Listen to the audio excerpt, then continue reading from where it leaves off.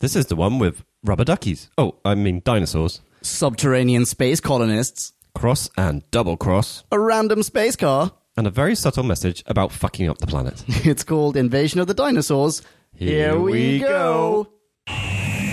We're embarking on a voyage all through time and all through space. Counting Daleks, Thal and Ood, and the Cybertronic race. Sontarans look like taters and Silurians all have wonky scales. And the Doctor has a TARDIS, we're reviewing all his tales. Who back when? Reviewing all of who there is. Who back when? Subscribe and rate on iTunes, please. Episode by episode, we're trudging down this temporal road. Come join us on this odyssey. What other choice could there be than who back when? Who back when? Hello, ladies and gentlemen, and welcome to episode C071 of Who Back When, a Doctor Who podcast. Doc past. That's right! Doc past. Here's my friend who agrees with me. Hi. That fantastic voice belongs to none other than Jim. Hello, Jim. Hi, Leon. That's who that guy was. That's that right. was Leon. That's Yeah. me. I'm Leon. Hello, everyone. And today we are going to be talking about Invasion of the Dinosaurs. Holy, mind-blowing Macaroni. dinosaurs. Did you also have the Jurassic Park in the background the entire time you were watching this thing? Not really. No? Okay. No, just you. As I understand it, a bit of a polarizing episode. Oh, really? I haven't read... we have received some listener minis, so I'll spoiler alert for later. I haven't read them yet, but I saw ratings on the internet that did not correspond to my own. Okay. And so I know that at least in that sense, there are two different opinions about this. I feel like the serial itself is polarized, and that's I think true. my enjoyment of it is polarized as well. I have written a number down in advance, which you have? I don't normally do, but I was giddy with excitement at one point, and I wrote a number down, and I'm going You do look giddy with excitement right now as well. be intrigued if I stick with it after our little confab. Okay. Oh, fantastic. I haven't written anything down, but I might do so when we break for a bite-sized chunk of Who. So let's do that then. Time for us to synopsize, Slurpify and summarize, so take a view and grab a brew. and listen to this overview, this free-for-all. We like to call a bite-sized chunk of Who. Bite-sized chunk of Who. The Third Doctor and, not officially the new companion yet, Sarah Jane Smith, return to London after their medieval jaunt, only to find it overrun with dinosaurs. Big scary dinosaurs. From the past. Our heroes then spend a chunk of this serial under arrest, escaping, getting caught again, and hanging out with UNIT, while mad scientists and a government and military cabal conspires to reset the entire human race. No biggie. Biscow over. You are welcome.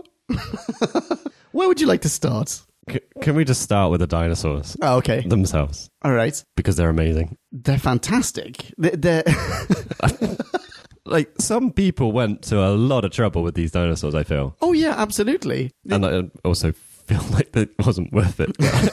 No, but that scene, I mean, we get so many of them as well. Well, They yeah. made a massive At effort. least 4.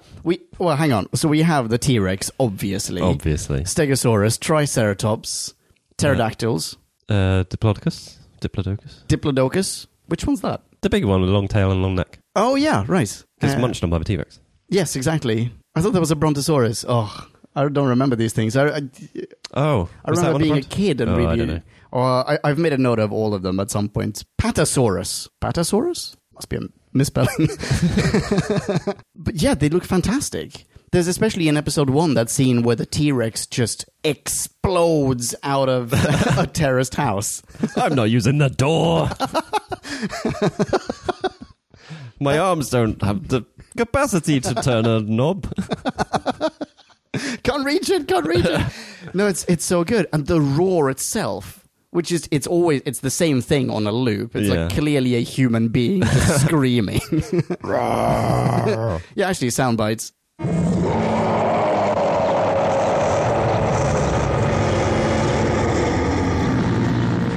Don't sound bad, I just did it. Oh yeah, thank you. But yeah, that was probably a better one. It's incredible. In going through, I went on YouTube and looked for clips from this, and found that there are a few people who have taken the scenes from the serial and upped the game. Like they have replaced the rubber ducky dinosaurs with CGI dinosaurs. Oh. And my question to them would be, why? This is perfect, and it's so charming as well. I think I do sort of love them. I kind of wish they didn't move sometimes. Because they only move very slightly. Well, and they move in really weird ways. There are some things in my notes. I think one of them is literally T-Rex falls flat because it just kind of like crumples. Like, oh, when he gets it's shot by deflated. the stun gun, I think, yeah. Okay. And when it gets up again afterwards, it's like kind of bending in half. And it's like they didn't know. They kind of went, right, we need some dinosaurs. Yeah. We obviously need some dinosaurs for this. Oh, absolutely. What should we do? Well, we'll make some dinosaurs. Okay. And then they go, here we go. I made some dinosaurs. Like, well, we need them to move. Shit. Well, I guess if I put my hand under it and kind of wiggle it around, that's moving, isn't it? But it works. I don't think it's that low budget. I feel quite the opposite. I feel like they really made an effort. And probably not the first time, but they're really, really like flaunting the fact that the BBC has just got its first green screen. We get so many of those shots. And they look great. We even get them driving under a dinosaur. Yes, exactly. That's like taken from Jurassic World, isn't it? Well, or Jurassic Park. I think you'll find that it was the other way around. Of course.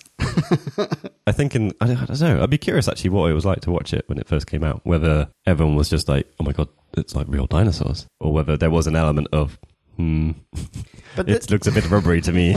But even now, is it that we've become more discerning now? Obviously, effects nowadays are way, way more sophisticated. But if something isn't sophisticated enough, if something isn't entirely believable, passable, we tend to criticize it. I mean, even today, we'll watch a hundreds of millions of dollars worth of special effects type movie, and we'll still go, nah, that time when the Hulk hits the whatever looked a little CGI to me.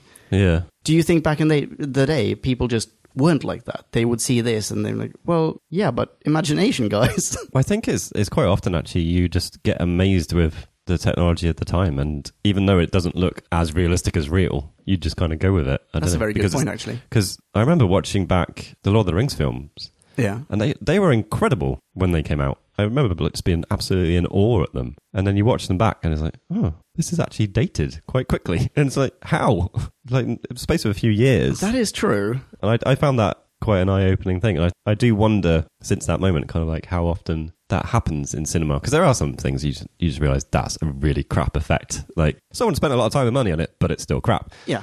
But there are other times you think this isn't the most groundbreaking thing ever, and you go back to it. Like loads of CGI these days. You go back to it from 5-10 years ago, and it's terrible. Yeah, that's true. But I mean, technology develops exponentially as well. So. Yeah. Like, considering how long ago this was this 74? 73 or 74? 73, 74. Like, considering that time period, yeah, this probably holds up better than it's incredibly well done. Like CGI from the early 90s or something. That's true. Because with the exception of maybe one film I can think of, which is Jurassic Park. But most of it was real mechanical stuff, wasn't it? A lot of it was, but they did CGI there as well, right? I mean, you get all the dinosaurs running around. Yeah, the sort of flocking bits. Yeah, exactly. But they, I think... Yeah, they had like a massive T-Rex head. Yeah. And that would be my only criticism of T-Rex in this one. Okay. Is how tiny its head is. Like, I've not seen a real T-Rex. I don't know if I probably have seen a skeleton, actually. But it didn't seem like the right proportion. No. I feel like that's kind of job one when you're making a replica of a dinosaur. It also does change relative size throughout this serial. Occasionally, it will be the size of, two houses stacked atop each other. Yeah. But then Sarah Jane can go up and take a picture of it, and she's like roughly as tall as it is until it stands up, at which point it's as tall as one building. Yeah. So I think I'm willing to be forgiving about that sort of thing. Yeah, I didn't... Because I spotted that a couple of times. I think it was the Stegosaurus, I think I noticed at one point was literally the size of a building, and then was the size of a car. Yeah, exactly. And then it's just large enough to block the entrance to the underground. Yeah. It's like, oh, I popped that one in my pocket. But I think most of the time I just didn't care. It was like... Because they're quite different shots as well, and it was like, I'm just looking at a dinosaur now. Yeah. I'm not really caring about... Even though the sets they did behind the dinosaur, because it was obviously like a little miniature set they did. Yeah, exactly. For most part. I thought they were beautiful, actually. They look fantastic. They all look... They had a weird kind of arty feel to them. They didn't look realistic. But It was quite beautiful. They're like a really, really posh doll's house. Yeah. I think. I really feel like someone spent a shitload of time like making a miniature city for the dinosaurs to basically Godzilla. Oh, yeah, the T-Rex and whatever it is. What was it? Diplodocus, Brontosaurus, Patasaurus, whatever it's called. One of those things. That love scene is amazing. the thwack sound when it hits it with the tail is amazing. And the T-Rex just takes the whole Brontosaurus in its mouth, and it's just, it's very sexy. I may have written a note of Dino on Dino action. Nice. So... But we are focusing a lot on the dinosaurs. On the dinosaurs, which you would expect, given the title of the serial. And yet, there are at least 3 different, they're all connected, obviously, but there are 3 proper plots going on here. One is, we got to fight the dinosaurs, or we got to find and fight the dinosaurs. Yeah. One is political intrigue, conspiracy reaching up to the highest levels of government. And double cross and traitors. Yeah. And then we have space invaders. To quote a past episode of Who Back When, we have a literal subplot because we have a subterranean narrative in this serial. And it's not entirely dissimilar from the first time we had one in Enemy of the World, which is a Troughton serial. There's a whole subplot of people who are living below ground thinking that they are elsewhere. Oh. They think that the world has basically ended and that they are... Well, they know where they are, but they think that they are like the only remaining people, basically. Yeah.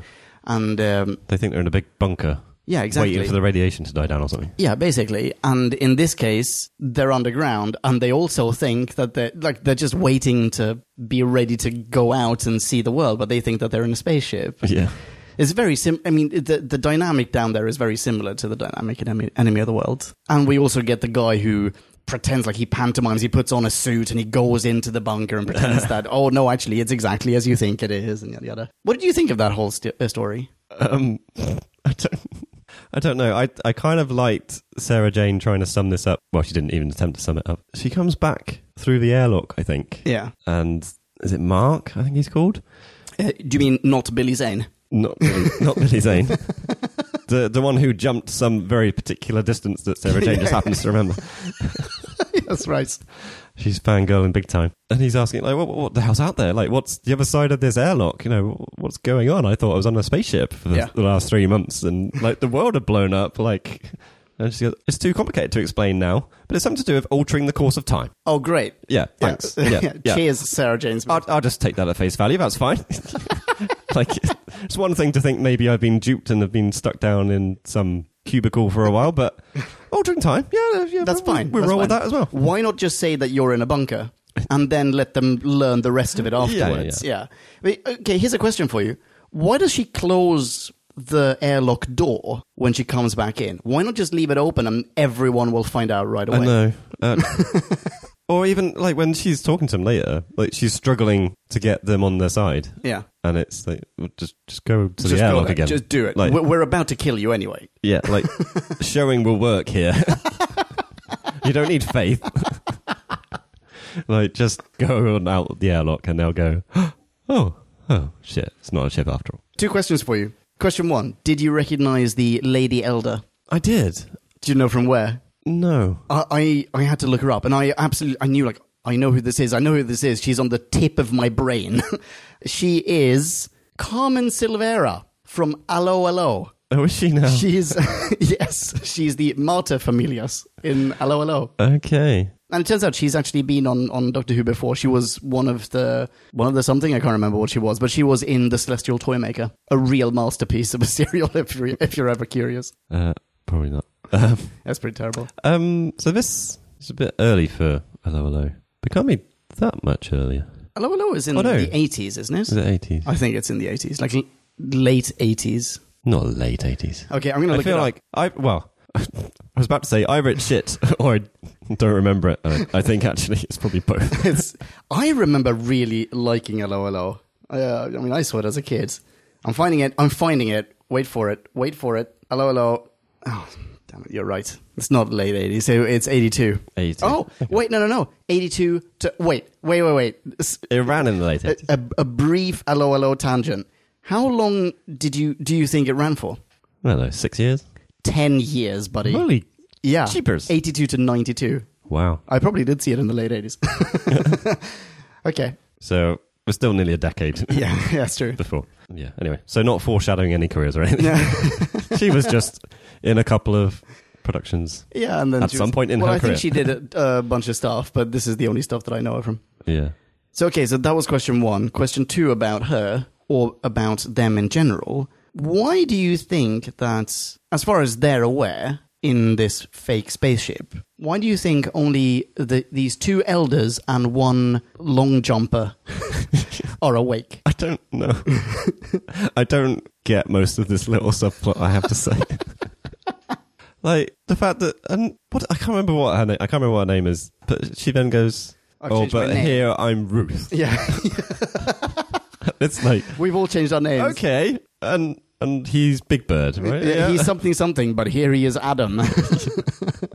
Like, yeah, if she'd been Eve and he had been Adam, Yeah, oh, it so would wait, have been, so you would want- have been creepy as hell. But Yeah, you want hello, and not Billy Zane to procreate on New Earth. I meant the old guy, to be fair, but Oh, I see.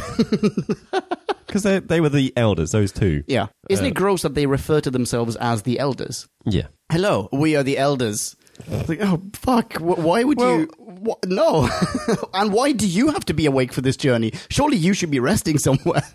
Do you remember what he was, the old guy? Because she was... I can't remember what Was she a minister? I think so. She had been interviewed by Sarah Jane. Sarah yeah. Jane at some point. I can't remember what he was. She was Lady something. Oh, he I was think. a writer. Yeah. She's a politician, he's a writer, and the young, not Billy Zane, he's an athlete.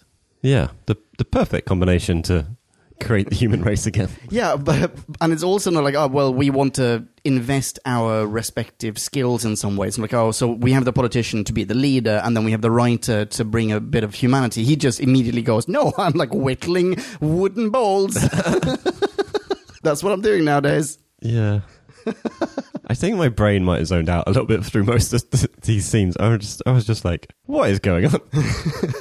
I went long jumper guy. He's standing up at one point and is flipping through like a video screen thing, which is them showing off their green screen. Oh, yeah.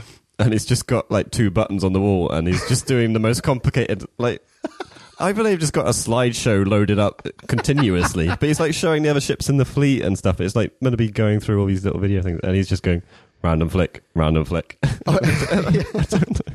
Yeah, And it's the one machine that works, because I think all the others are duff, aren't they? Also. yeah, that one works, and then the propaganda machine Yeah. works. But yeah, We're exactly. fresh out of propaganda. Send someone over.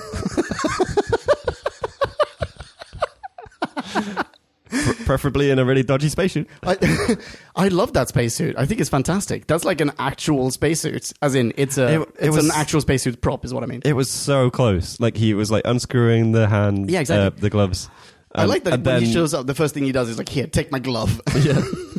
But then the second one isn't actually connected, and it's just like, oh damn it, you were so close. That was like a brilliant entrance. Oh, nice. Okay, question about the propaganda machine. So there are, if I'm not mistaken, there are 2 different forms of propaganda machine in the serial on the Okay. fake spaceship. There's here, just watch a video, like watch National Geographic. Here's your intro montage. Yeah. And every now and then they're like, oh, so have you been... I can't remember what they say. It's not re-educated, but it's something to that Re effect. something, isn't it? Yeah, I think so. It's like, oh, do you feel better now? Or do you need to watch more re-education videos or whatever? Yeah. It's just like, no, it's fine. I've seen enough about global warming. It's okay. And number 2, green lights. Do you remember when she's sat in a spinny chair and there are green lights in like 4 corners of the room? And whichever way she spins, she's always facing a green light. She's like, oh no, I gotta spin here. No, I gotta get away from this green light. Spin to the right. No, there's another green light.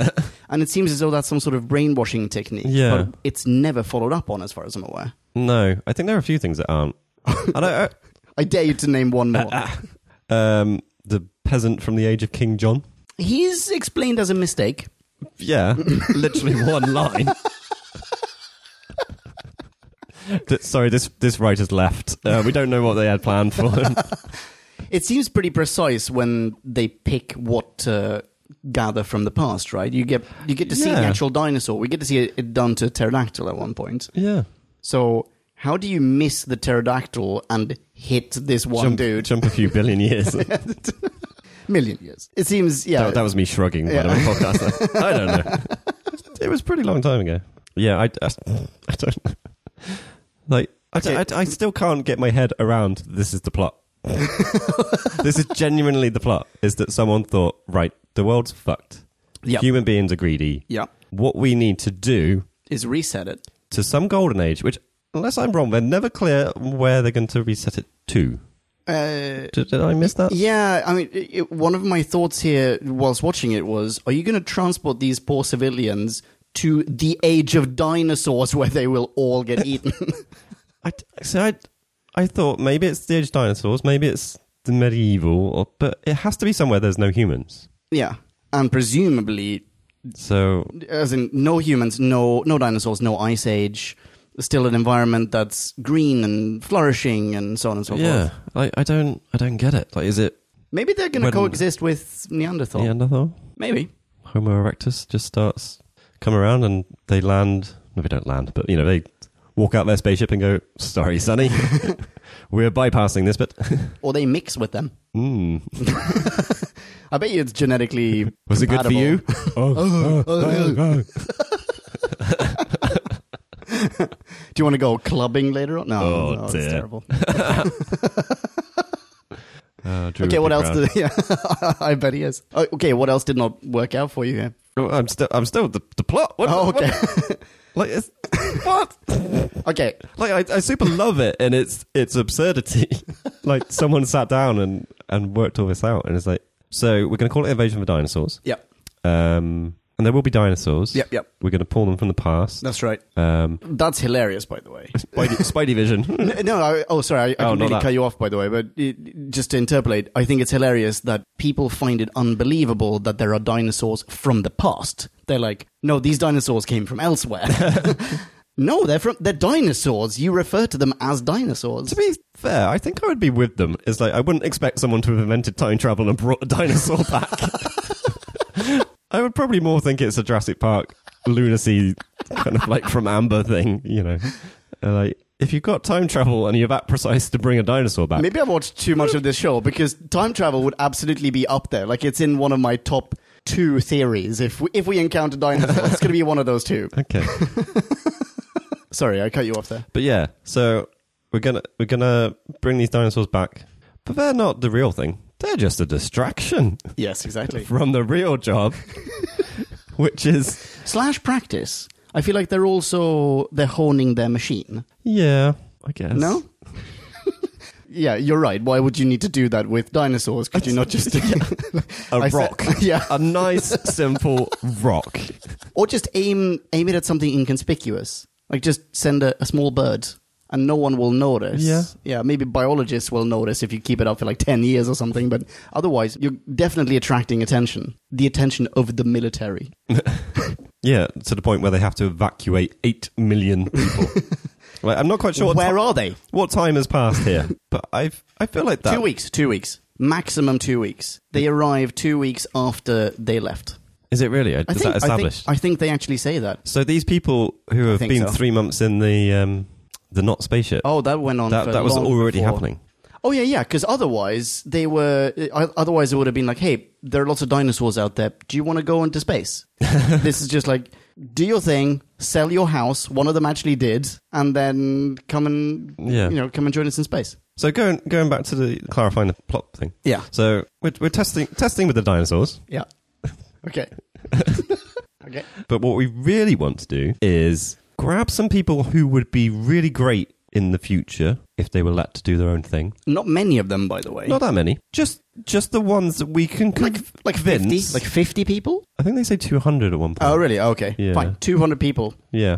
But just the ones that we can convince Yeah. that the planet and the human race is beyond redemption. Yep. Like, everything is fucked. Correct. Like, the world's about to blow up, and we're going to put you in this spaceship, which is way beyond any technology we currently have. And you know what? There's 7 of them. We're going to send you to this planet we found, which is habitable. Yeah. Which is way beyond any technology we already have. Yeah, but people don't question this. And you're going to travel for 3 months, and then you're going to start a new colony for us, and you're going to carry on the human race somewhere else. Yeah. And they just go, yeah. Meanwhile, what we're really doing is rewinding time on Earth to undo all the mistakes that greedy humans have done. Correct. So on everyone except who's underground. In that little... In that room. The tight radius of the evacuation area. Isn't it, Yeah, really? that's true. Does that mean that there are there 6 more bunkers? I don't know if the 7 ships thing Is it actually just bollocks. one? There's actually just the one, isn't there? I think it's the people, the scientists and Grover, who, I don't know if this has come up before, but I'm sure he is referred to as, I've lost it, Minister with Special Powers. Yes. Yep. Yeah? Yep. That's correct. Did notice that. Yeah. Has this come up before? This particular job? No, I don't think so. But is that a thing? I don't know. Is with special powers, maybe that's something... Like, I mean, there's a... what's it called? Military... martial law is the word I'm looking for. So there's martial law reigning in London at the moment. So maybe special powers is something like, well, we're giving you authority over the military like or something like temporary title. Yeah, normally this chap would be Minister of Education. something. He's something the best like that. qualified in this situation, great. that's for sure. But yeah, you're right. So, any point of my summation of the plot that you have issues with, or... No, I think all of that works splendidly. I agree. I don't think that... Maybe they didn't need to fetch dinosaurs. But I'm so glad that they did because they look great. Well, yeah. Yeah. I find the plot more believable because they're willing to sacrifice themselves. Like, they are such fanatics. They believe in this so intensely, so unquestioningly, that they're willing to undo themselves for this ideal. I thought they were pretty much safe. Isn't the idea that they're going along for the ride as well? No, I don't think so. I think Grover et al. Even say, like, no, it's fine. We're all going to be unmade. Mankind doesn't really deserve this. And I must have missed that. I think so. Well, I know. Is it Yates that says it? Maybe. I mean, Yates, I don't really get why Yates does this. No. So, Yates was wonderful. He was such a good guy before, even though he was no Benton. But, but he was like a super good dude. And he's been in tons of serials. And then he was brainwashed in the Green Death. But I was sure that he was fixed. Like, You think it might have been a hanger around from that? Yeah, maybe there's like a residual brainwashing. Or the fact that... Is it in the Green Death where you have all the hippies, where you have the hippie colony? Yeah. So is it maybe that he was convinced by the people who saved him that, everything for the environment, and now... But why does he not learn that what they do is try and convince corporations not to pollute? Why does he take it as, bring back dinosaurs? Yeah. Yeah, there's nothing that clear from his motivation, other than that he isn't happy going too far with it. Like when he finds out that he doesn't want to kill people. Yeah, the stun gun is set to explode, and he ends up. Oh, was it set to explode? I think it was something like that. Like he realizes that the thing he'd been given would have killed the Doctor, or well, they had deliberately sent the T-Rex to where the Doctor was. Yeah. So, and no, maybe it was that. Maybe I thought it was that the stun gun exploded. But he's not okay with them killing the Doctor, but he is okay with them unmaking all of mankind. Yeah. Yeah. So it doesn't really make sense. Okay, can we take a moment to just admire the stun gun, though? If you want. Why does it look like that? I mean, the Doctor just goes, I'm just going to cobble something together really quick. And then he comes out with the shiniest, most beautiful space gun ever. I want it. That's a beautiful prop. It is beautiful. I don't know. But I'm like, did he make a cast for it? Did he paint it? Is this the scene where he was really shitty with everyone because he was trying to concentrate? Yeah. Yeah. It's because, he's a perfectionist. Like, don't interrupt me, I'm making art. Making art. Okay. But I agree. It was definitely more than functional. Yeah, it didn't have to be all that. Could have just been a little potato gun. I mean, compare it to the 13th Doctor making her Sonic. Sort of, it's not on the battlefield in either case, but it's like, shit, there's a crisis going on. Yeah. There's not much time. We need to use what we have to hand to cobble together a space gadgets that can solve the immediate situation. And the 13th Doctor, like, way more realistically, obviously not super realistically, but more realistically, comes up with something that's like, oh, I'm melting a spoon and it doesn't look great because I made it ad hoc. And he comes out with the fucking Cadillac of ray guns. He does nip in and out of the TARDIS, doesn't he, to get materials and stuff? Oh, does he? I think. I don't know. Maybe he does. Yeah, you're right. Maybe that's later. So maybe he actually just had one of those ray guns in the TARDIS and then modded it or something in this one. I don't know. He's definitely tinkering with it for quite a while. Yeah, like you are right, actually. I don't know if he... Maybe didn't whip it up from scratch, but he definitely does a lot to it. Oh, maybe I'm being too nitpicky here. I don't know. Okay. So what about Sarah Jane in this? Sarah Jane? I mean, she's separate from the Doctor for most of it. Yeah, much like her first one. That's true. Well, actually, hang on. Is she, though? Is it maybe half and half? Because she is with the Doctor under arrest and running with him like in pseudo-post-apocalyptic London, which I loved, by the way. That's fantastic. The beginning is amazing. Yeah, the start is... Although my first note is, oh my God, it's so quiet, apart from all of these birds. Someone went a bit over the top with the bird soundtrack. And one dog. But yeah, like they show that Luther That's great. crash his car and he's just lying dead on the floor. I don't know if he was meant to have crashed into a dinosaur. I think so. Because we hear some stuff, but we don't see anything at that point. He must have crashed into a dinosaur. And then...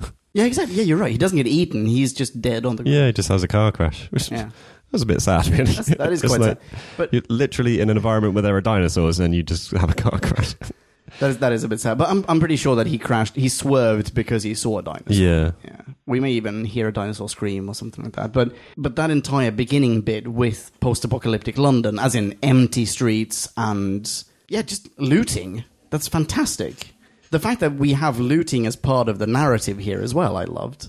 Yeah. It was an I'm not entirely sure how I feel about this start, because my last note for the first episode is imagine having to wait an entire week when you've literally seen a tiny bit of a pterodactyl. Oh, that's true. And this is called Invasion. Is that how the Invasion. first one ends? I forget exactly where it ends, but I think they've been arrested. The T-Rex that explodes out of the building, that's in black and white, I feel. That's the end. Is that the... Oh, that is the end. Yeah, so I guess you've just seen the T-Rex. That's not just a T-Rex. You've seen a T-Rex, dude. It's enormous. It's awesome. Yeah. But wait, hang on. You asked about Sarah Jane, and then, like the sexist pigs that we are, we started talking about men. True. Sarah Jane is with the Doctor for maybe 2 episodes? Do they get separated in episode 3? I think it is 3, yeah. And then she has her own thing, and I think she's great. I mean, when she's on the fake spaceship, she's fantastic. Yeah. I don't understand why they put her on that spaceship. No. She's the only one who knows the truth. Let's put her among all the people who know none of the truth. Yeah. That can't go wrong. And this is all done by General Finch, really, isn't it? Who I don't think I can really work out why he's kind of in this. I don't know. He just sort of pops up and he's very smarmy around her. Yeah, he is. Maybe that's why she ends up in the colony. He wants to save her for later.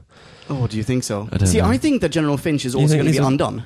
And I think he knows it. Well, if that's the case, then I don't know why he puts her in there. No. Otherwise, you're absolutely right. Maybe, actually, of the people who are involved in it, the scientists, they're ready to sacrifice themselves, I think. Grover certainly is. Okay. Maybe Finch is the one who's devious enough to just go, no. I know where the lift downstairs is. I'm just going to take it. Yeah, he's the real evil master villain. Yeah. So I wrote down General Finch, the undead general, in my notes. And then I looked him up, and he's described on IMDb as, I quote, the rather emaciated-looking John Bennett. Oh, wow. What, in his biography? That's his IMDb bio.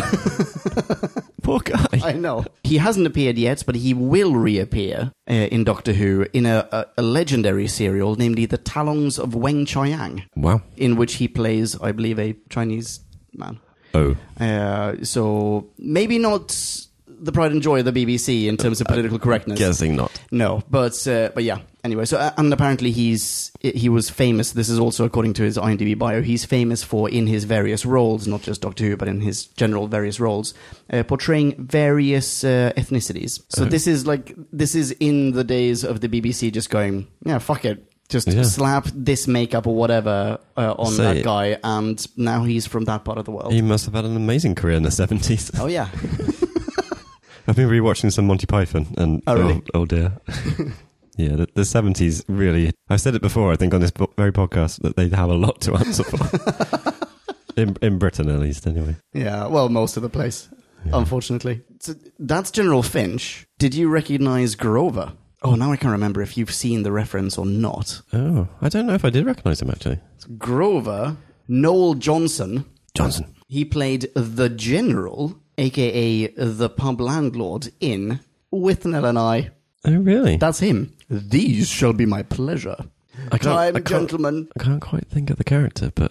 The guy who's pulling pints for them, or like pouring whiskey for them while the poacher's there, you know. Don't you threaten me with a dead fish. That scene. Yeah, anyway. I need to watch it again. That's so bloody good. Yeah, you do. It's fantastic. And everyone in podcast land as well, please. Yes. All of us. At the end of this podcast. Let's meet up. Yeah.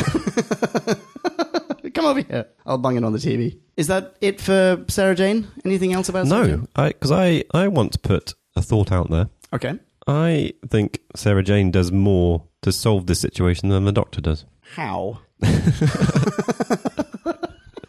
If it doesn't transfer over in the edit, there was a lot of contemplation silently from Leon there. Yeah, how? Because she convinces the not colonists. Yeah. Hello, and not Billy Zane. Yeah. And other guy. Yeah. Who I was looking him up actually because he reminded me of John Sim, and I was seeing if they were related. Really? Yeah, but they're not. Oh, what a disappointment. That would have been cool. Would have been fantastic. Imagine he was related. No, he's not. Yeah, because by them coming out of their not spaceship, they basically bring everything to a head. And yeah, the Doctor's a Time Lord, so he can grab the knob and stop. In the Deus Ex Machina scene at the end of it. Yeah. Okay. But that's true. I forgot that they ambushed them. Yeah, I kind of don't want to accept that that's the real way this happens, is that the Doctor's a Time Lord, so reversal of time doesn't apply to him. But we've even had that in New Who. In the second ever episode of New Who with Eccleston, End of the World, we see Eccleston walk from one side of a massive fan to the other side of that fan. He's just like closing his eyes and then he walks past it. And it's just a fan. Somehow he slows down time in order to walk through it. No, it's just cool. They're not mutually exclusive. He is both cool and he slows down time. So, but I agree. I mean, it's just as bullshit in that scene in New Who. See, the thing is, I've forgotten that all the subterranean colonists, that they show up in that room. Yeah. It's the thing. It's like there are people conspiring against the Doctor, or at least against what he's trying to do. So he doesn't have it easy. Yeah. That's for sure. He's got Yates, who he thought he could trust, turning against him and putting things on his stun gun and all this kind of stuff. But basically, everything he's trying to do, I don't think works. He kind of unravels a little bit, and they end up blowing up the underground and going down there. Yeah. At the same time that Sarah Jane is coming up and stuff. Yeah. No, you're right, actually. But I don't know. I feel like she does an incredible job of well, she could have just opened the airlock, and we established this earlier. Like, it could have been a lot shorter, but like, she wakes up and realizes that things aren't as they seem. Yeah, she's convinced. You know, her gut is telling her, and she's staying with it. She checks her head and is like, "No, I got this scar, or not scar, this injury, and it hasn't healed. I haven't been here 3 months." Yeah, it's been hours or whatever. Yeah. No, you're right. You're absolutely right. The Doctor, I feel like the Doctor does more work in order to get to the same point, though. I mean, the reason that she and the colonists arrive in the lab is simply because the bad guys have been dumb enough to put them beneath the lab. And the reason the Doctor arrives there is because he spends several episodes trying to track the signal and capture a dinosaur and take readings and stuff. So he gets to do all the brainy what's-its. Yeah. And then the companion gets to do maybe more the human and the action side of it. I mean, she stages a revolution, effectively. Yeah. and he is cleverer than everyone else. I guess he uses his technological advanced society background Yeah. and his new space car.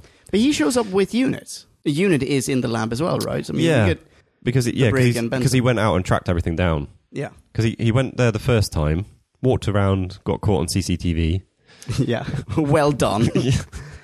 How does he get out of there again? I've forgotten, actually, because they don't... They track him and they're like, no, close this door. You go in here, go into the lift. But then what? I've kind of forgotten. He goes back in... Oh, they set him up, don't they? Everyone... Then the military arrest him, saying that he's the one that has been making the dinosaurs appear. Oh, but that's also so dumb. Just leave him locked up in the lift or something. But this is the thing that bothered me, like, with the Doctor in this episode. Is that particular scene, I think, Yeah. more than anything, is just that he just goes in without any kind of plan, which is fine. That's what the Doctor does. Sure. But then gets caught on CCTV, is literally a rat in a maze, Yeah. and doesn't have any other way of getting out there. Like, his way of escaping that is by getting caught. Yeah, you're right. And They could have I don't done know. much more without it. he's just a bit dumb. Like, and So wait, I don't know. I had forgotten about this. So that maze leads him to the T-Rex. It's where the T-Rex was. I think by that time it's woken up and gone. Oh, right. Or gone back- and or then been sent back in time. the undead general shows up with the brig and goes like, oh, caught red-handed. Yeah. Yeah, you're right. And then when he gets back with the Brigadier, he takes him back to the place where the little lift was. Yeah. And it's not there. And it's not there. And he's like, well, I'm stumped. Yeah. And it takes a very long time to get Yeah, you're right. him back to carrying on that investigation with the Brigadier and blowing up the... Like, it literally takes him the entire serial Yeah. to kind of work out what's going on and end up at the same point where... Yeah, I admit Sarah Jane kind of stumbles into it and stuff, but I don't know. It just struck me as he wasn't particularly in control a lot of this time. Yeah, you're right. A I lot, agree. a lot of things could have gone badly. The scene where he takes the brig back, it just occurs to me, is very similar to that scene in Moonraker. Where does this stand in terms of the production of Moonraker? I do not know. Is this after Moonraker? Because if it's after Moonraker, which it probably is actually, I feel like Moonraker's 70s. I don't know when. isn't it right after Star Wars Episode 4? By which I mean Star Wars. Screw you who called it. Well, that would be 77. Oh, is it? Oh, you're right. God. Earlier today, I nearly had to take your Doctor Who badge off you. I Do I know. have to take the Star Wars one as well? No. I deserve it. Because there's a scene in Moonraker where he's like, oh, come and look at this lab in Venice, the do-do-do-do-do lab, you know. I don't remember it that clearly. No? I have seen it a few times. There's But the keypad makes that melody. Wow. You have to play that melody to get in. And when he opens it, it's just like, oh, it's a glass shop or whatever it is. It's like, oh, damn, there's nothing here. And then when everyone else leaves, he's like, do-do-do-do-do. No, he goes like, oh, here, but I kept one of the vials. Clearly, I was telling the truth. In fact, Moonraker is about selecting a bunch of, like, genetically superior people, putting them on a spaceship, poisoning everyone on Earth, and then bringing them back down to turn it into New Eden. seriously. That's what Moonraker is about. I am the best. Boom. Drop the mic. They're the same story. This is Moonraker meets Jurassic Park. You've blown my mind in two different ways. Okay. One is that they ripped off this serial. Yeah. Two is Bond films have plots. Oh, yeah. Moonraker is just a rip-off of, is it Thunderball? I think they're basically the same one, aren't they? Like, one is in space and the other one's underwater. Is it Thunderball? Now I can't remember anymore. Fuck it, who cares? Is that where it's the Lotus that goes underwater? No, that's a different thing. It might... Oh, no, I think that's No. in Moonraker. Is that Moonraker? So- Isn't the Lotus A View to a Kill? I feel like that's A View to a Kill. We got on a weird James Bond tangent Yeah, again. sorry. You mentioned, speaking of cars, you mentioned the Who-mobile. I did. Did you like it? It was a little bit of a what the fuck moment, I have to admit. Had you seen pictures of it before? I have seen it before, yeah. I'm assuming this is not the end of this car. Apparently it will reappear. Yeah. And, I know that it will reappear, because I didn't know that this is where it appeared the first time. I was thrilled to bits when he brought it out. It's such a weird throwaway in this. Oh, yeah. Guess who insisted that it be in Doctor Who? Pertwee. Yep. Guess who was one of the co-designers of this car? Pertwee. Wow. It was originally called the Alien. Okay. It was designed by Pertwee and this other dude. Can't remember if it was a car or race car designer or something like that. And the version that we see of the Whomobile, it's never called the Whomobile. Maybe it's called that later on. I don't know. But Pertwee referred to it as the Whomobile, and he would use this in his spare time. By the way, he would show Just up go down the shops. Well, he would show up at like conventions and PR gigs driving this thing. So I looked it up, and the form of it that we see in this serial is not the final form. Oh. The glass, the windscreen, is an interim one. They couldn't get the final one for this episode. Apparently, it's going to like open. It's going to be flips open like a cockpit base, like right. an airplane cockpit or jet cockpit or whatever. So this one's just stationary, and the one that is used in this one comes from a motorboat. The actual window comes from a motorboat, and it gets better. Okay, so by the way, sorry, I should say the script originally called for the Doctor to ride a motorcycle, and Pertwee just went, fuck that. Fuck that. I got something so much better. I want a silver chariot. They struggled to define this vehicle to make it street legal. It's street legal? It was street legal at the end, but it was never defined as a car. It was something like a motorized tricycle. Trike, yeah. And then it disappeared. And not many years ago, it was bought. It showed up on an auction. Oh, wow. Incorrectly labeled as a speedboat. And we're talking something like in the last 15 years or something. Wow. And it was sold for £1,200. So someone bought it for £1,200 because it was incorrectly labeled as a speedboat. And did they still have it as like in their personal collection? Or presumably. I found a website. I mean, you read Podcast Now, you don't have to look far to find what I found, because I did not do that much digging. But I found a website where they just look for obscure sci-fi shit. And this one dude, it's an American site, and this dude who runs the website, he just was like, holy shit, if I had known, I would have just gone over to the UK and picked up this thing. And I don't care how much it would cost to transport it back. It's worth so much more. Plus, it would be the coolest thing to have. So, anyway, he didn't know where it came from. Oh, sorry, where it had ended up. But he knows that it was sold for $1,200. And I'm now thinking, I don't know how Miriam would feel about this, but I mean, you're going to make your own. I really want to. I desperately want to. Maybe you can make a miniature first. Well, I wonder how... Are you allowed to just build something like that and then drive it around in traffic? I don't know what the requirements are to make it road Street legal. Yeah, I think if it can pass an MOT, then you're probably all right. I'm so tempted I don't know. just learn how to build engines and stuff to make one of these things. Oh. Just make it electric. Okay. All right. To be continued. Yeah, anyway, so that's the... What's it called? That's the Whomobile. Yeah. About as random as there being dinosaurs in this serial. The Brig makes a reference. Oh, okay. What does he say? I think he says, you'll never get it to fly. Okay, yeah. So that's exactly what's going to happen. It flies. Yeah. I missed that line, but yeah. Yeah. So apparently there's I saw a screenshot. They put it against a green screen, presumably. And it was a screenshot of it flying around, so. Yeah. Cool. But I don't understand the timing of it coming in, because he's now got control of his TARDIS again. Yeah, he does. Why does he need this thing? Yeah. And what happened to Bessie? So Bessie is the yellow car. Oldsmobile or whatever it was. The beautiful chitty chitty bang bang type car.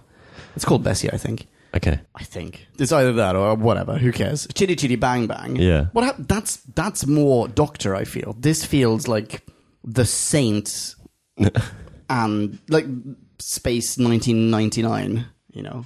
I guess it's... how long's Pertwee been Doctor at this point? Oh, that's a super good question. I don't know. I'm going to find out. Because it might be that literal transition of like the end of the 60s into the 70s where space stuff just became so en vogue.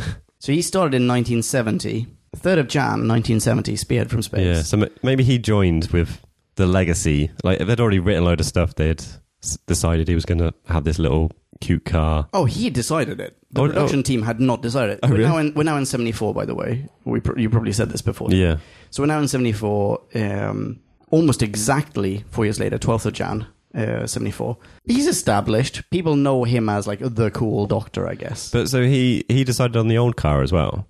Oh, no. Oh, sorry. Is that what you said? I thought you were the Whomobile. I was wondering if maybe someone already made that decision like when he started, and they were thinking mid-60s kind of ideas. Oh, maybe. And he came along and was like, no, wait, we've landed on the moon, man. Everything's about space and Have you seen my futuristic. Yeah. So, maybe he just got on that vibe. Yeah. I don't know. Yeah. Well, okay. I don't know how he got it on the show aside from blackmail. I mean, that's also a possibility in my mind. What? Put it on, or I'm going to quit. Yeah, exactly. Like, you know that you can't do this show without me. I have a contract. I will just, I'll sulk. I'll ruin this show. I'll take it down unless you let me have my own car in this. I don't know how it compares to the previous Doctors, but there are a few occasions where it strikes me that he uses this as a vehicle to have some fun, like the show. Yeah. Because he is good at doing voices. Yep. And impersonations and stuff. He was a comedian originally, wasn't he? I don't actually know his background, but I know him from like Wurzel Gummidge, and he did some radio stuff. Is Wurzel Gummidge after this? It might be actually. It's a very similar kind of time frame. It'll be mid 70s. It's in color. I've only seen pictures of it. It's in color, isn't it? It's probably a similar kind of time. Maybe it was right after. Okay. His stint in Doctor Who. I'm not quite sure. So, for those who've never seen it, and I've never seen it either, but is he a scarecrow in Wurzel Gummidge? Yes. It's a show about a scarecrow. Yeah, I cannot remember the premise beyond that, to be honest. I know that he's a scarecrow. There is possibly a female scarecrow that he is always trying to woo. I'm not quite sure. I don't know how you make a series out of this. Have a roll in the hay. Well, yeah. But he was in a radio series called The Navy Lark. Okay. And he has a very kind of rolling sound to his voice, I think, quite naturally. I don't know if it's something to do with a speech impediment. Like, I remember learning that Rowan Atkinson says Bob in that way because he's overcoming a speech impediment. Really? Yeah. Oh, I didn't know that. And he just turned it into a comedy thing, like to kind of hide the... That's incredibly stutter, impressive. Yeah. So I don't know if Pertwee's voice just naturally has this kind of undertone to it. Okay. Or if it is, something that he's kind of covering up, but he just has a very kind of elastic voice, I guess. Yeah. He likes doing these impressions, and he's played dress up a few times, and yeah, that's true. I do wonder if maybe they just indulge him a bit, because why not? Like, he's the lead character, and if he can work in his abilities, why not? And if his obsessions, why not as well? I think that makes perfect sense. Yeah, maybe no blackmail. That's what I'm saying. The previous Doctors, I mean, they're super different. Yeah. The first Doctor is like a curmudgeon old granddad.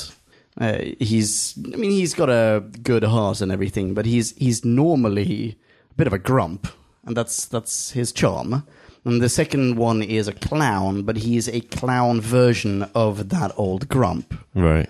And I don't know, but presumably at the time people were thinking, well, the BBC may have been thinking, well, we have a character, that one character has a character and a set of character traits. Let's find another actor who can do the exact same thing. And then they got Troughton, who was comedic and he was very much younger and more energetic. Yeah. And he added a little bit of that to it. But in essence, I think he was cast as a just disheveled version of the first Doctor. This guy is different. This guy is like the 70s took even more coke and beat up lots of dudes. It's great. So do you think this is them embracing what regeneration can mean for the franchise? I think so, yeah. More so than between the first and second, certainly. Yeah, interesting. But it may also be like Troughton ends black and white, Pertwee begins in colour. So it's quite a changing time. Yeah, exactly. And maybe they're just thinking, wait, now we're shooting on video. We've got greater means. We're not shooting on film anymore. And yeah, maybe that's also a factor. It gives them free reign to play around with dinosaurs on miniature sets. Yeah.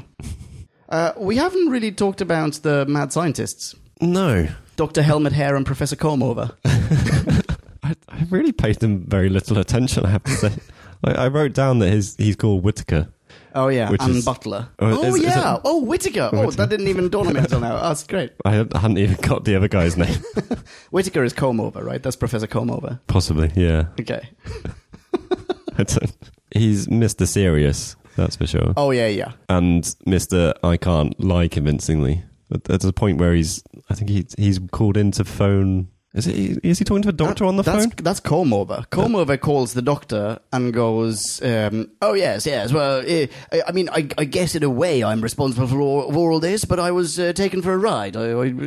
Someone took advantage of my undeniable genius. Yeah. Come and get me. No, I can't go anywhere. I'm too afraid. Walk into my easily identifiable plot to capture you." That one, yeah. I'm somewhere else. You have no means of tracing this call. Doesn't he say that he is by the dinosaur? That's how he gets. That's how he gets him there. That's how he gets him there. Exactly. Yeah. So how does he get out of the labyrinth then, or the maze? Oh, I don't know. We have no idea. Maybe he just wanders out again. They just forget to close one of the doors, and he's like, "All right, I'll go back up the lift." Yeah. There are quite a lot of people in this, actually. There are. Maybe that's why I lose track. I don't know. Here's what I've written. Professor Comb Over, I'm paraphrasing Professor Comb Over here. This isn't an actual quote necessarily. It might be a part quote. "We've been transporting dinosaurs to present-day London, but the doctor tracking energy readings using science? Why, that's just gobbledygook." Now that I think about it, that's probably not a quote at all. I think that's just me having fun. But yeah. I mean, that's in essence what he says, right? That does ring a bell. When I think it's Yates who shows up and he's like, "Listen, the doctor's going to find you. He's using his skills. He's tracking signals and whatever." And the scientist just goes like, "That's impossible. That can't be done. Quick, helmet hair. Let's transfer more dinosaurs into central London." And if you had that under your literal thumb, yeah, and you're going to press the reset at some point, yeah, would you not just fuck it, let's bring all the dinosaurs back? Yeah, let's do it. Not one at a time. In fact, wait, do you think slowly but surely they're making the past dinosaur free for these 50 guys to populate? Well, they keep sending them back though. Oh, that's true. That is true. Or it's like they're just on a little timer. It's like, you get 60 seconds to play in the future. And don't be late. You know the whole go back in time. Who wrote this? I can't remember. Is it H.G. Wells who wrote this? Maybe it's part of the Time Machine. That you go back in time, you accidentally step on a butterfly, and then when you come back to present day, everything's fucked. Yeah. Because that one butterfly is connected to so much else. Someone had to eat that butterfly in a different part of the forest or whatever, and et cetera, et cetera. Yeah. Butterfly's connected to the knee bone, yeah. Yes. Here they're taking dinosaurs, really big butterflies. They're transplanting them from the past. They're having them either die in present-day London, or they're sending them back to some other part in time. Yeah. Or back to the past. Or with a chunk taken out of them. Yeah, exactly. Or just traumatized. Yeah. Now that dinosaur is not going to go down to the river, because what if there are more bipeds down there? Aren't we all screwed? Well, it's always a difficult thing to talk about with Doctor Who, because they meddle with time all the time. That's true. But yeah, that's not a very controlled way of just sort of dabbling with the past. Do they send them back to the exact same spot that they came from? I guess they probably are meant to, yeah. I think... Still. Well, the other thing is that I'm no physicist of any variety, but... Oh, you're not? No. So you're telling me you're not a physicist? Yes. Okay, cool. Carry on. Okay, yeah. Did we all get that in podcast? Yeah. Just establishing here. Jim, not a physicist. the not physicist. Okay. And my take on the butterfly squashing causes ripples through time. Yeah. Butterfly effect, you might call it. Yeah, the butterfly effect. A different butterfly effect. Or chaos theory. Yeah. Jurassic Park. Is that it's mostly bollocks. Right. Okay, I see. But I don't. But I feel like changing stuff in the past is different from... I mean, even though I can buy into the whole, a butterfly flaps its wings on one side of the Earth, and that somehow through a chain reaction, like a domino effect, on the other side of the Earth, there's a tornado or whatever. Because somehow they are linked, but presumably that butterfly... You buy into this? I mean, no, I mean, in theory, I buy into it, but I also appreciate that butterfly is... Insignificant. Wholly insignificant, yeah. I mean, it flutters around, and there's maybe an effect for half a centimeter's radius around it, and that's it. Everything else dies out. But I definitely buy into that butterfly was in the past. We've now killed it, and perhaps it doesn't pollinate something, or maybe no animal chases after it and then ends up dying in a different part of the world, and we don't find those bones, and, yada, yada, yada. I feel like that has far more far-reaching consequences. Yeah. like I say, it's tricky talking about this stuff. Like dinosaurs in particular, like we know that they died out. Yeah. The particular ones that we see in this series, or at the very least. Famously extinct. Yeah. Yeah. But they have relative species that are still with us today. Uh-huh. And That's true. That's true. it is true. Yeah. Like, obviously not all life stopped and then all life started again. Like, Exactly. things carried on. Yeah. Those dinosaurs, they lived harmoniously with humans. Did they? Sorry. I don't know where I was going with that thing. I was thinking of those weird museums, but yeah, okay, sorry. Alongside the Daleks.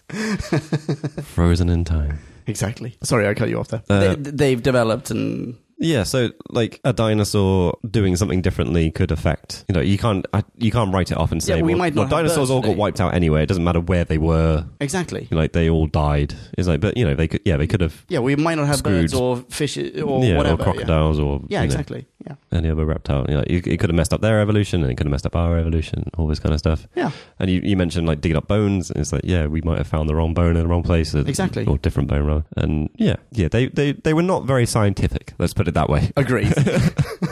But I guess that's where the mad aspect of mad scientists comes yes. from. So have we fully absorbed how bad Captain Yates's betrayal was, or? Yeah, we haven't... I mean, I wonder what's going to happen to him now. He was one of the core unit chaps before. Yeah. And maybe this explains why... So when we were introduced to units, and we were talking about, like, as in on Who Back When, and we were talking... This is during Troughton times. I remember unit from when I was a kid. And I remembered, obviously, Bagels, the Brigadier. And I remembered Benton. Very, very vividly remember Benton. But I never remembered Yates. And I always went like, who's this guy? Who's this usurper who's trying to steal Benton's throne? And maybe Yates just doesn't come back now. You think this could be the end of Yates? Maybe. It should be, really. Yeah, it should be. Oh, he absolutely deserves it. But it seems like such an abrupt ending to bring back a hero only to make him a traitor and then discard him forever. Yeah. Without any kind of explanation. And also, what the hell is the aftermath of this? Like, the people that have been affected by this, Yeah. like, that understand exactly what has happened are quite few. Like, between 200 and 300. Yeah. I'm guessing there aren't that many military personnel, but, you know, there a few dozen maybe have seen dinosaurs. Well, wait, hang on. Hasn't all of London seen dinosaurs?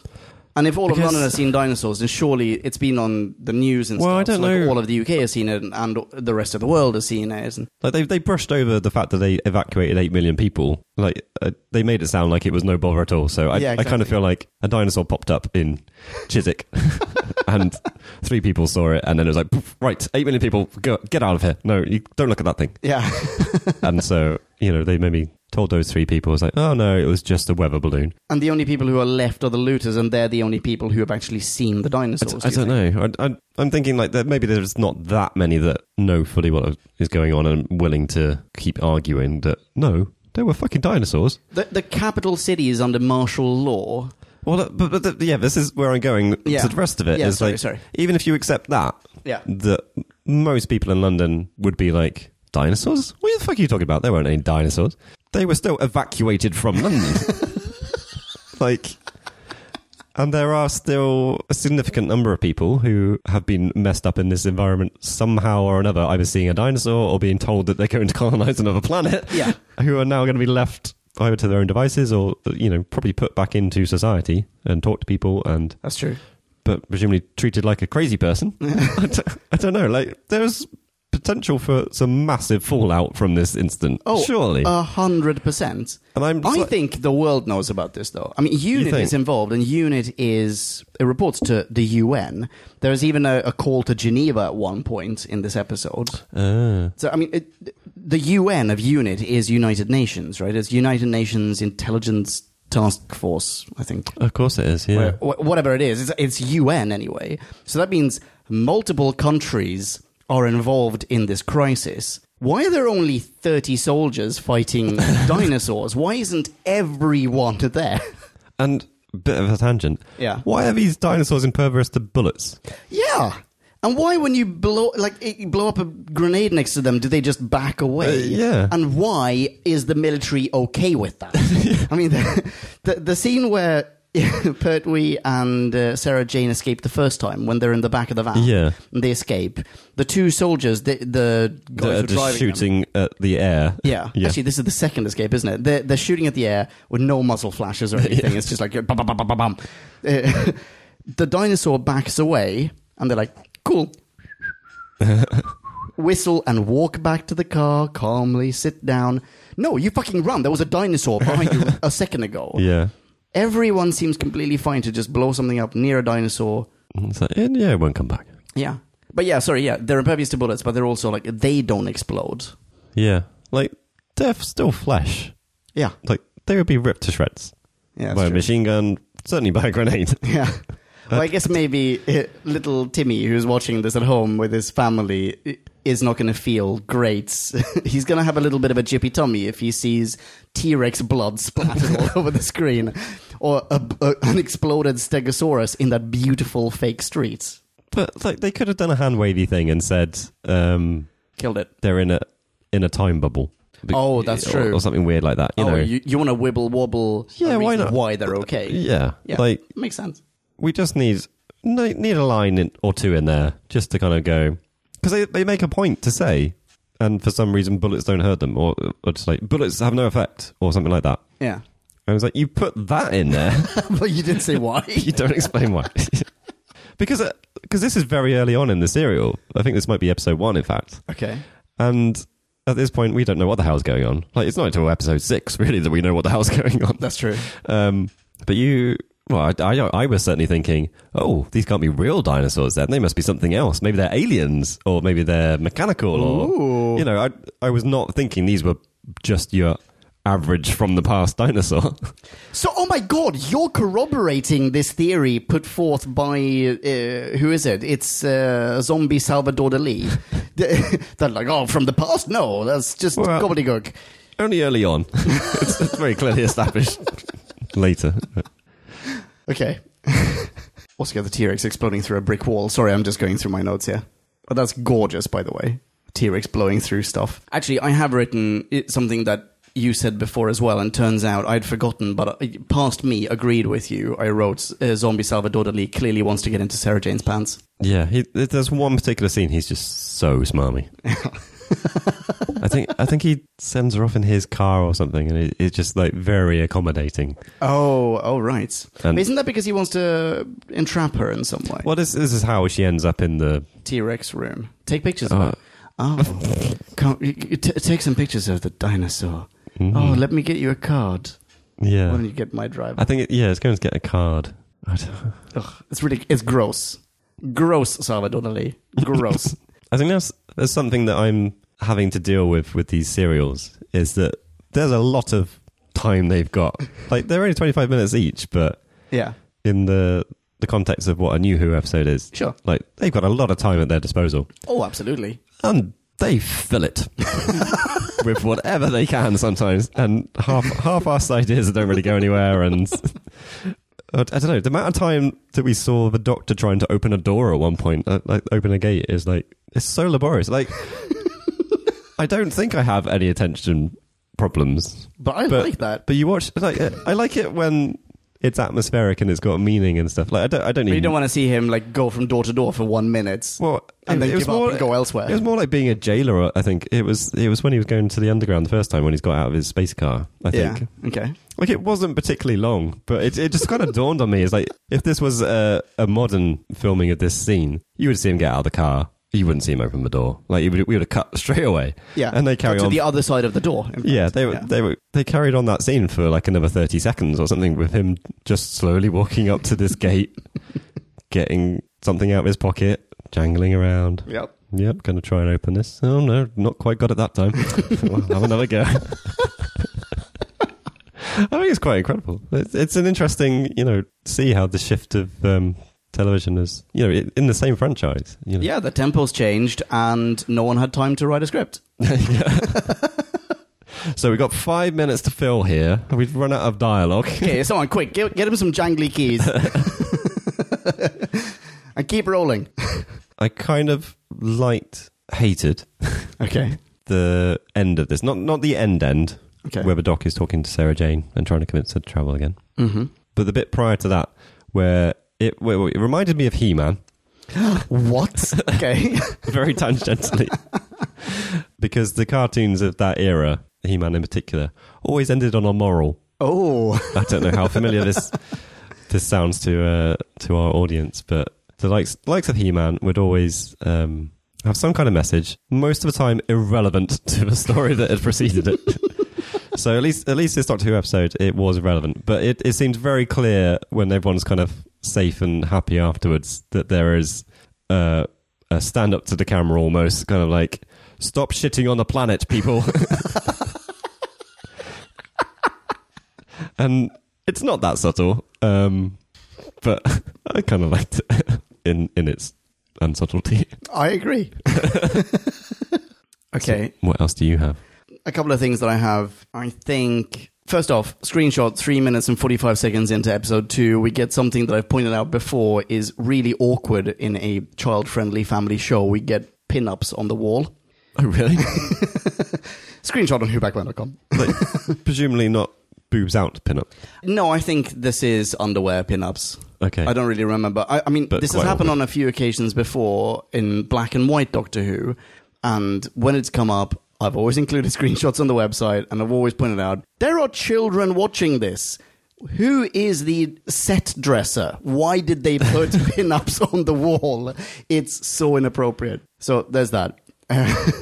Secondly, the Doctor uses a lot of Tate and Lyle sugar in his tea. A lot. I totally missed this. Tons of it. Like, more sugar than tea. And maybe I'm completely misremembering this now, but I feel like this contradicts something that he said in the previous serial, namely in Moonbase, where part of it was that the aliens, the Cybermen, had poisoned the sugar, and that people who took sugar in their tea, they fell asleep. And I want to say that the Doctor fell asleep. I'm not entirely sure. Maybe I'm misremembering there, but I feel like there's been something about the Doctor taking sugar in his tea. Maybe if Podcast Land remembers that, then feel free to pop a comment. We get another mention of the Blinovich limitation effect, and it may in fact be the first mention of it. I don't know if we've had it before in Classic, but we have it in New Who all the time. You know, in New Who, when the two Sonics touch and there's like a spark. It is mentioned by name here, the Blinovich limitation effect, but it means something else.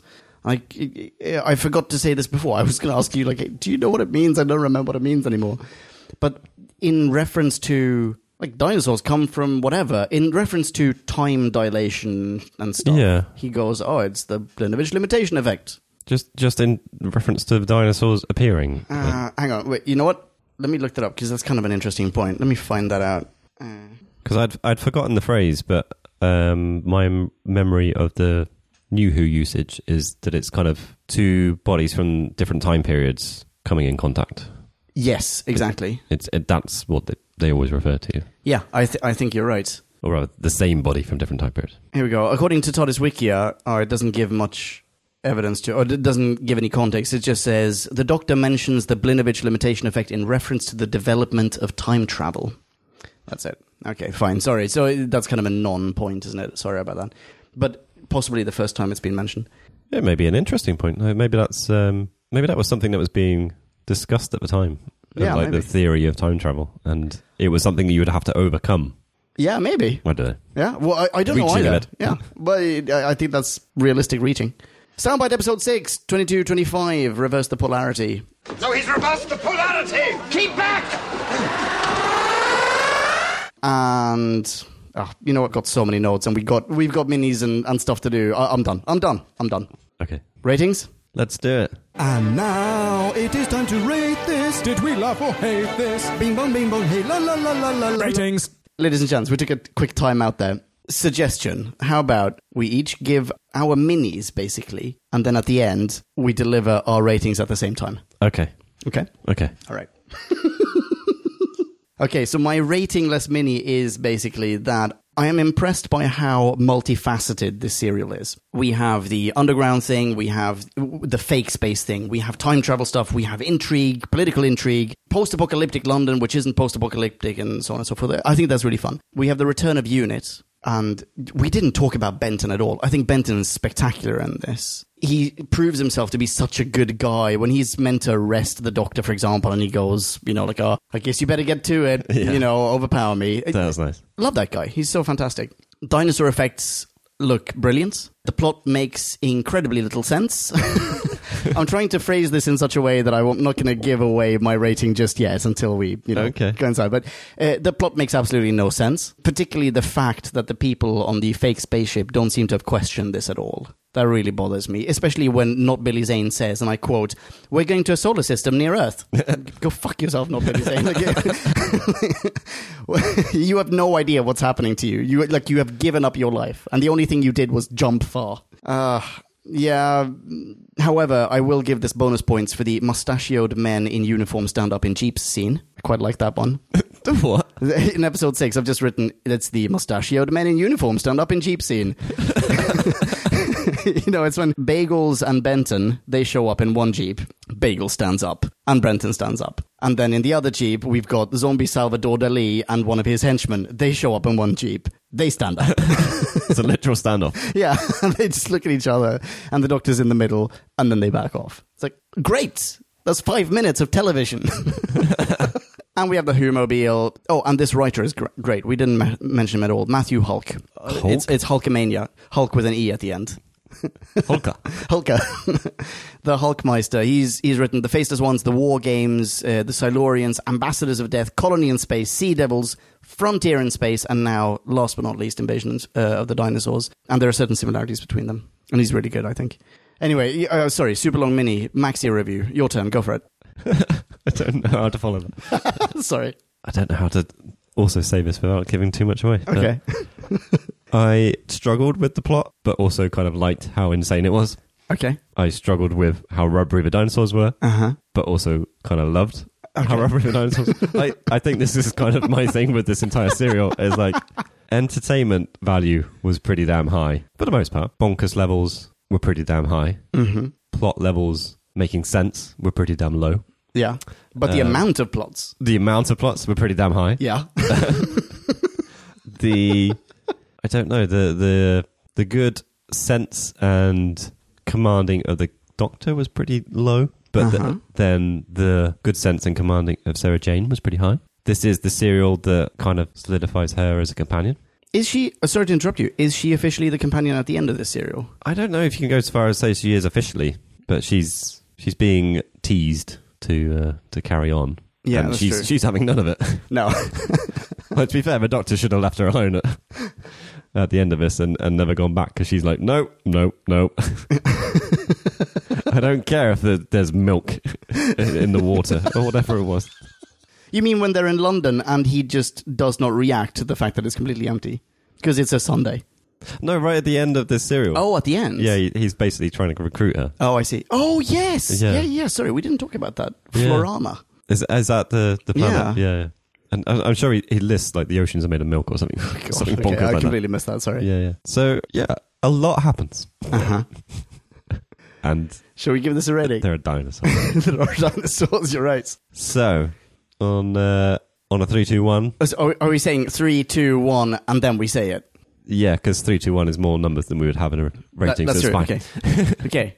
All right. Okay. Are you ready for this? Yeah. Okay. You're going to hate my rating. Unless I really hate your rating and my rating combined, so I change it. Okay. Okay. 3, 2, 1. 4.1. 3.2, is that what you gave it? Yeah. 4.1. Nice. I love this cereal. I was worried you were going low, but I should have realised who you are.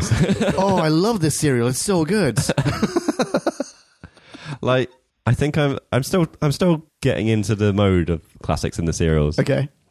It might take me a while to rate something quite high, but this was so fun. This might be one of the highest classics for me. Yeah. Cool. I'm glad that you like this. Yeah. So do you think that you prefer Crazy Zany to super serious and dark in Classic Who? No, I don't think I do. Okay. I think I like people that aim high. Okay. They may not have reached it. They may have been aiming at the wrong angle. Yeah. But they definitely tried. They built things with their little hearts. They acted their little hearts out, and there was a lot of effort in this serial. Yeah. Like I mean, how do you come up with that plotline? I don't. What do you smoke? And everyone goes along with it. Yeah. the entire production team, the director, the actors. No one's like, what the fuck? No, just go along with it. Yeah, but this feels like Doctor Who at its finest. Yeah. Because, I mean, if you compare this to the one that we had immediately preceding it, the Time Warrior, it's just like, all right, fine, go to medieval times. Oh, and there's a potato there. Yeah. But The Green Death, which I did not review on this podcast, but I watched it in prelude to reviewing the Time Warrior. Yeah. I really loved The Green Death, and that's quite a serious one. And That's true. There's people dying and stuff. Yeah, that's true. But I think that one was intelligent. It was, I don't know. It is, yeah. I think there was probably a lot of heart to that as well. There was a lot of characterization of people and in a very different way to this episode. But, Certainly. But I think it's that same kind of thing. You can tell that there was some passion. I guess that's the thing. There's some passion going on here. People really wanted there to be dinosaurs in this one. They really wanted there to be a mad scientist trying to reset the human race. Do you think that, comparing this to Green Death, in Green Death we have a lot of good guys. There's like a whole team of good guys, right? And we also get to know the bad guys. There's some characterization of individuals on both sides. Yeah. But possibly more so on the good guys' side. I mean, I can't remember what they're called now, but this sort of hippie commune. Yeah. We get to know them better than we get to know the bad guys. In this one, we almost exclusively get to know the bad guys. If you're saying like General Finch and the scientists and Grover and versus the colonists, I suppose. Yeah, exactly. But not even colonists. I mean, it's not Billy Zane is maybe a good guy. Yeah. But Alo is not a good person, I think. No. We never still unraveled. Yeah, I know. There's too much going on here. This is so good. How did they believe that? I don't know. In 3 months. 3 months. Like something happened. But it's only those three. Everyone else is asleep. By the way, we don't have the technology to put people to sleep for 3 months. Yeah. That's what I say. But let's just ignore that for a moment. I mean, what's happening is they have a basement full of dead people. And then there's this elderly couple and a young dude, and they're just having threesomes for 3 months. That's it. Eating like graham crackers. But yeah, all right. I mean, you have to applaud. You have to applaud. Like, I do. You either just kind of roll your eyes at the whole thing and never watch Doctor Who again, or you just stand there and give them an ovation. Oh yeah. So shall we see what the listener minis say? Let's do it. Listener minis. Now let's hear from Podcast Land. Max to 50, or it would get out of hand. Okie dokie, we have 4 listener minis, and we took a time out, went through them, and we're going to read them out now. But we're not going to read them out entirely, because as we have said before... You naughty people keep going over 250 words. That's right. And if you send us more than 250 words, then... You're at our mercy. Well, your voice is so much better suited to say that than mine. That's brilliant. Yeah, so we're probably going to read out the first 250. Yeah, plus your rating. Most things. Occasionally we might do something else. Yeah. And you'll see examples of both of those things in this little segment. First out of the gate is Trenton Bless. Hello, Trenton. Hello, Trenton. Trenton says... Shall I start this one? Yeah, go for it. Trenton says, all right, let's get to the elephant in the room right away. The dinosaurs look crap. I mean... He means cute, doesn't he? I'm sure he does. I mean, the idea was there, but on a mid-70s BBC budget, how else could you do it? It really doesn't hamper the story much, seeing as I like this serial for the story, not the effects. If there was a story that could use a CGI remastered version, it's this one. Anyway, on to the review. Trenton continues... Invasion of the Dinosaurs is a wonderful story and very ambitious for the time. Even though the dinosaurs are crap, the story is good enough that it really doesn't matter. Pertwee is on form again in this 6-part adventure. It has everything you could ask for in a Pertwee story. Unit, a mystery to unravel, a great villain with an unusual plan. Mm-hmm. Definitely unusual. Great action and dinosaurs. And Captain Yates' betrayal was so out of left field and surprised me greatly. Oh. But with Yates being controlled by that boss computer in the Green Death, it did make sense that he could be controlled by others. Oh, interesting. I saw it coming, by the way. Did you? Yeah, because he starts talking about I've made it. It's somewhere in my notes. He starts talking. He agrees with someone about the environment being the most important thing. Oh. And I didn't think that he was There's going to be a foreshadowing. complete traitor, but I figured he's going to have a crisis of faith at some point, isn't he? Trenton goes on. If I had one other issue with this story, it's that it's a bit long. I really enjoyed it, but you won't watch it twice in a week, will you? Hey, just watch me, Trenton. It's a great story, but I don't see me watching it quite a ton. Maybe every so often, but not too much. It has a bit of filler here and there, but with long stories like this, it's pretty unavoidable. And this is where we do a little snip. That's right. There is more, but you will have to go to Who Back When to read it all in its entirety. Exactly. What we are going to skip to the end for is his rating. Which is? It is a 3.4 out of 5. Ooh. Very much in the zone that we had here. Well, it's in Tonkin the Towers. zone of yours, certainly. Well, 3.4. You gave it 3.2. yeah. Yeah. Nicely done, Trenton. Excellent, Vinny. Thank you, Trenton. People go and read it in its full splendor, and you can follow Trenton on Twitter. He is at Trenton Bless. That's Bless with 2 S's. Next up, Peter Zunich. Hello, Peter. Hello, Peter. Peter, who very, very recently reviewed... Peter is... Sorry, I've got to preface his mini. Peter is the undeniable expert, the go-to source for any knowledge on fan Doctor Who audio productions. And he's got some spiffing reviews of such on whobackwhen.com. The latest of which is of... which audio drama? Remind me, Jim?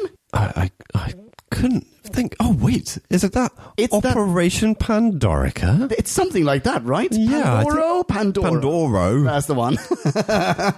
Yeah, it's a brilliant review. Thank you so much, Peter. Go and read it. But first, listen to his mini. Peter goes... Dinosaurs in London? Explosions? Secret rooms? Subversion? Betrayal? Space travel? Street thugs? What's not to like about this episode? Honestly, do we punish this story for hokey dinos? I'm sorry, I just can't do it. Partially because parts of me thinks that given their limited resource of the time, they actually did a pretty decent job. I think that's kind of where we settled, isn't it? Yeah, I think so. Granted, Peter continues, you need to use your imagination quite a bit to fill in the blanks. That said, I would not use this story to introduce someone used to modern special effects to vintage Who. If there's ever a serial that could benefit from modern effects, it would be this one, hands down. Holy shit, twice in a row now. Oh, I totally disagree with both of them. I love these effects. I love it for the crapness. Yeah. You have to acknowledge that they're crap. Yeah, but no, they're both very, very right. The first pterodactyl we see is amazing. How dare you?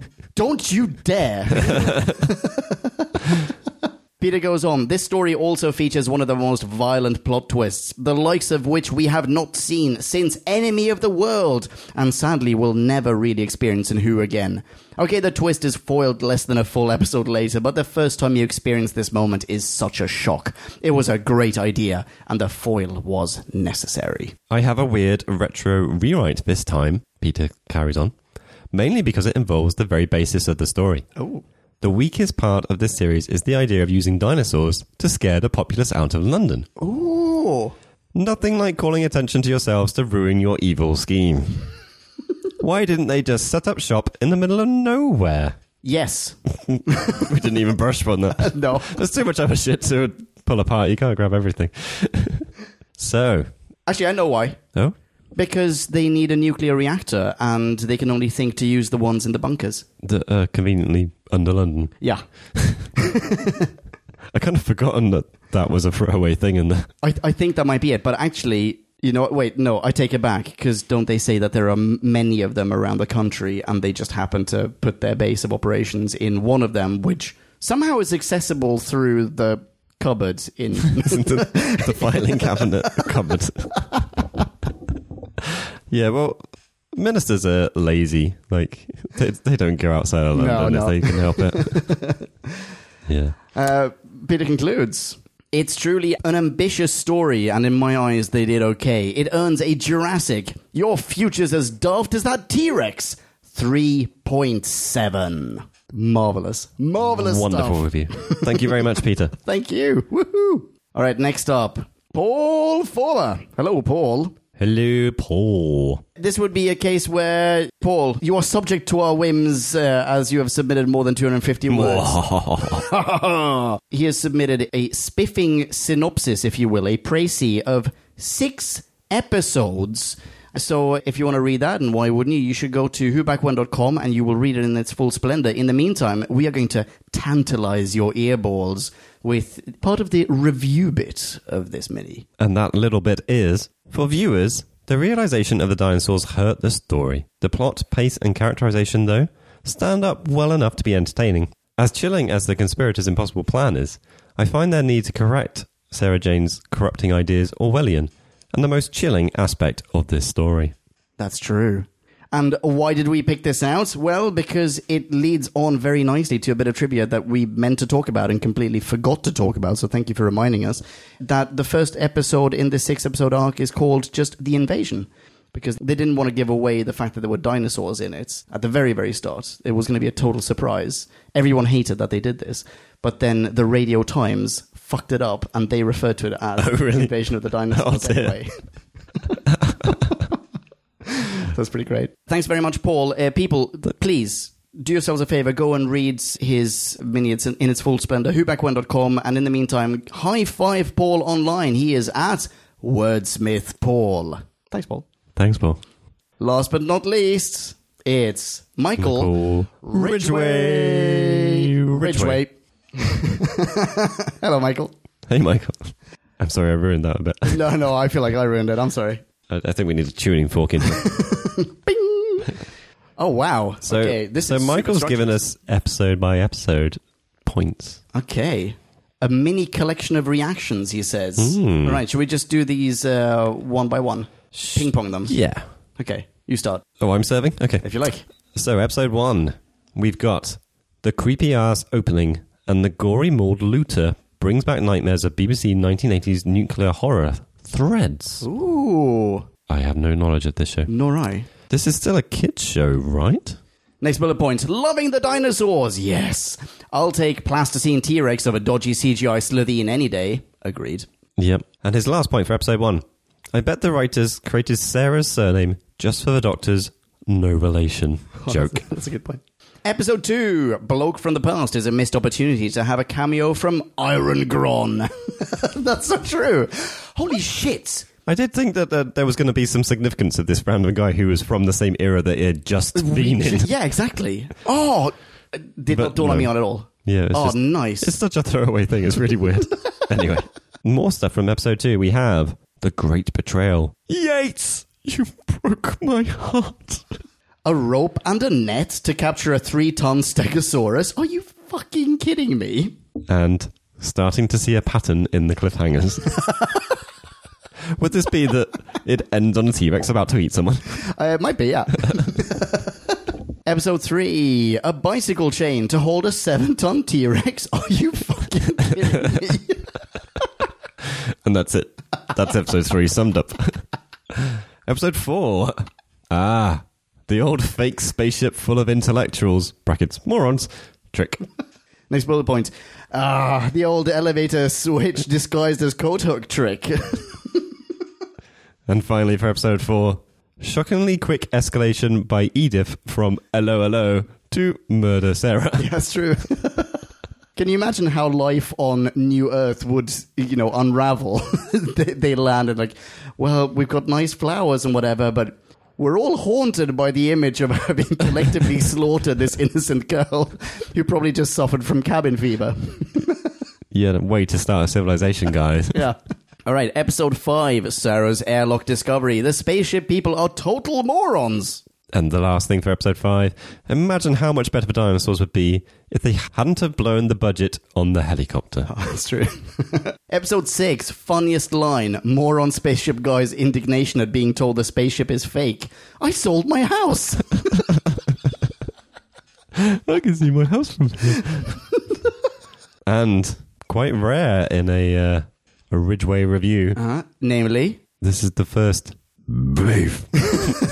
I can't do it justice. Beef. Oh, that was good. That was good. Yeah.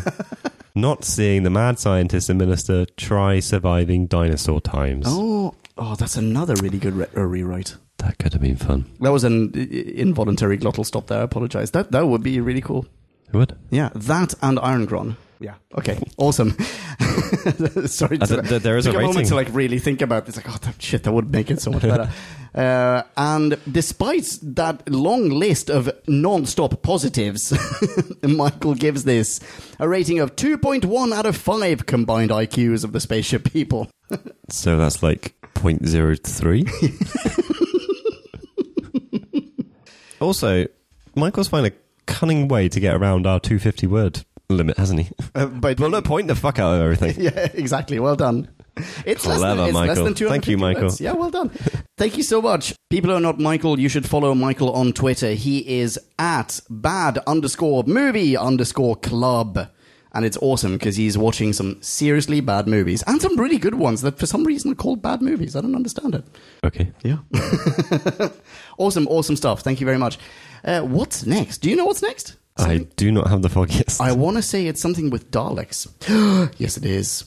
Okay. Do you know what the next new Who is? The Girl Who Waited. That's right. And the next classic after that is going to be Death to the Daleks. Death to the Daleks.